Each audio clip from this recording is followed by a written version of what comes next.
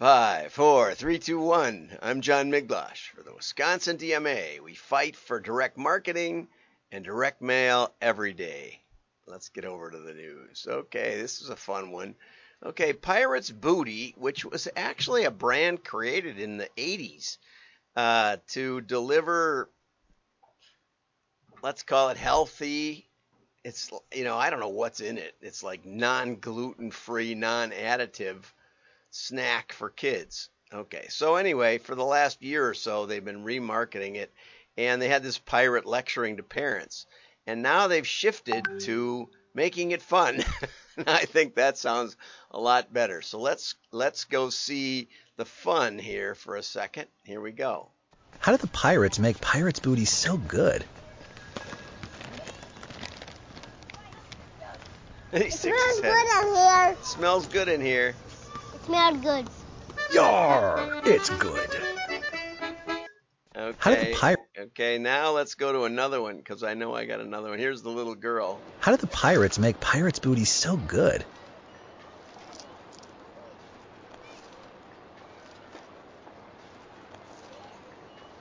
I don't know. Yaaar! It's good.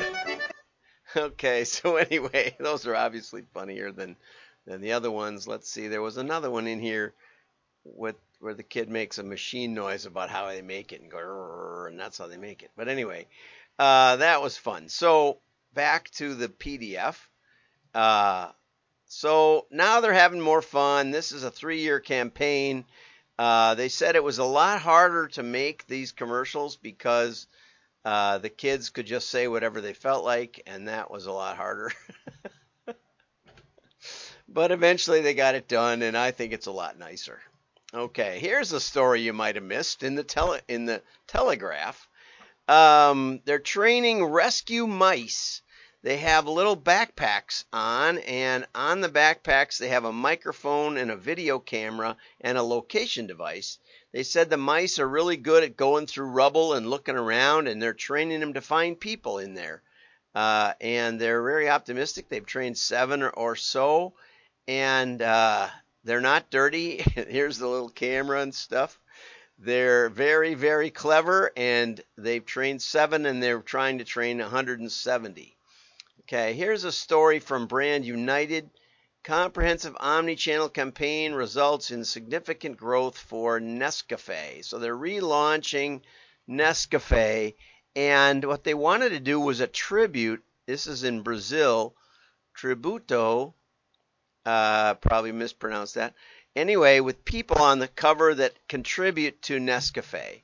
And the article talks about celebrating International Women's Day, but I think this and this and this are men. I believe they are. And anyway, I mean, none of them are fashion models. They're real people. And so they're telling the story of these people. There were, down here further down, it says there were 15. The campaign created 1,000 label versions featuring images of real coffee farmers in Mexico. Okay, 1,000 versions and 10 million impressions on traditional media, blah, blah, blah, blah, blah, blah, blah, blah.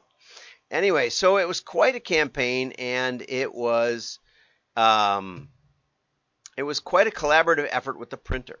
And so the brand's market share in volume grew more than 9.5% as a result of the campaign. So there we get some idea of what's going on. But it was really a collaborative, and it was presented at the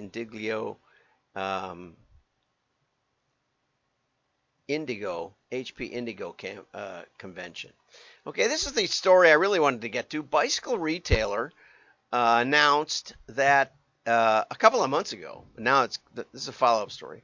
The Bike Cooperative, which is a cooperative that helps bike retailers do their marketing and manage their stores and things, and the National Bike Dealers Association, and Smart E-Tailing, which I believe is a printer that I don't know much about them either, but they're united to offer retailers a summer direct mail promotion. Okay, and so 3 major industry organizations have combined. The summer promotion will launch late June and not only offer retailers special savings on direct-to-home mailers, but free correlating web pages, homepage graphics for all smart e-tailing retailers. So that might be their order processing system. The Bike Cooperative is excited to partner. The direct mail program offers low prices, fast delivery, and free customization on targeted marketing campaigns.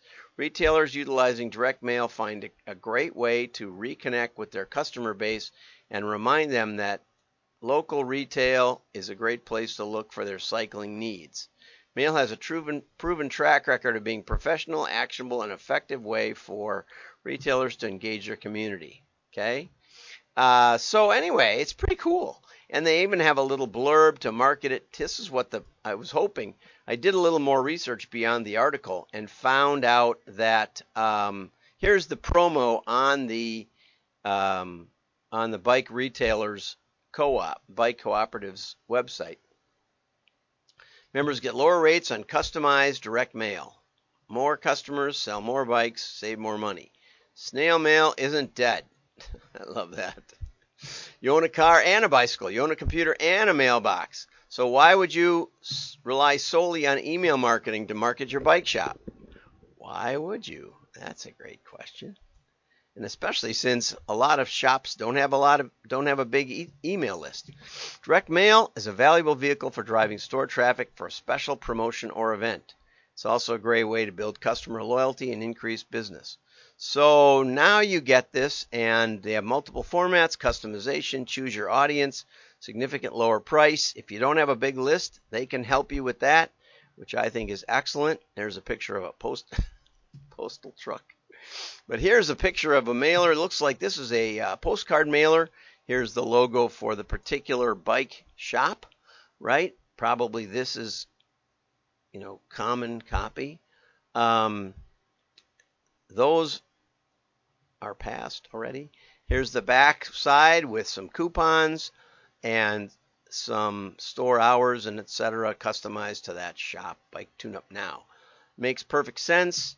I think it's a great idea to get to work with the cooperative and get them into the mail. So I'm all for it, and I hope we can get a follow-up on how it works. So have a great day. Like and share. Your friends will know you're smart. And don't forget, down below, there's going to be a meetup in Minnetonka, Thursday, June 16th rather, at 6 p.m. at details on the WDMA.org site. Bye-bye.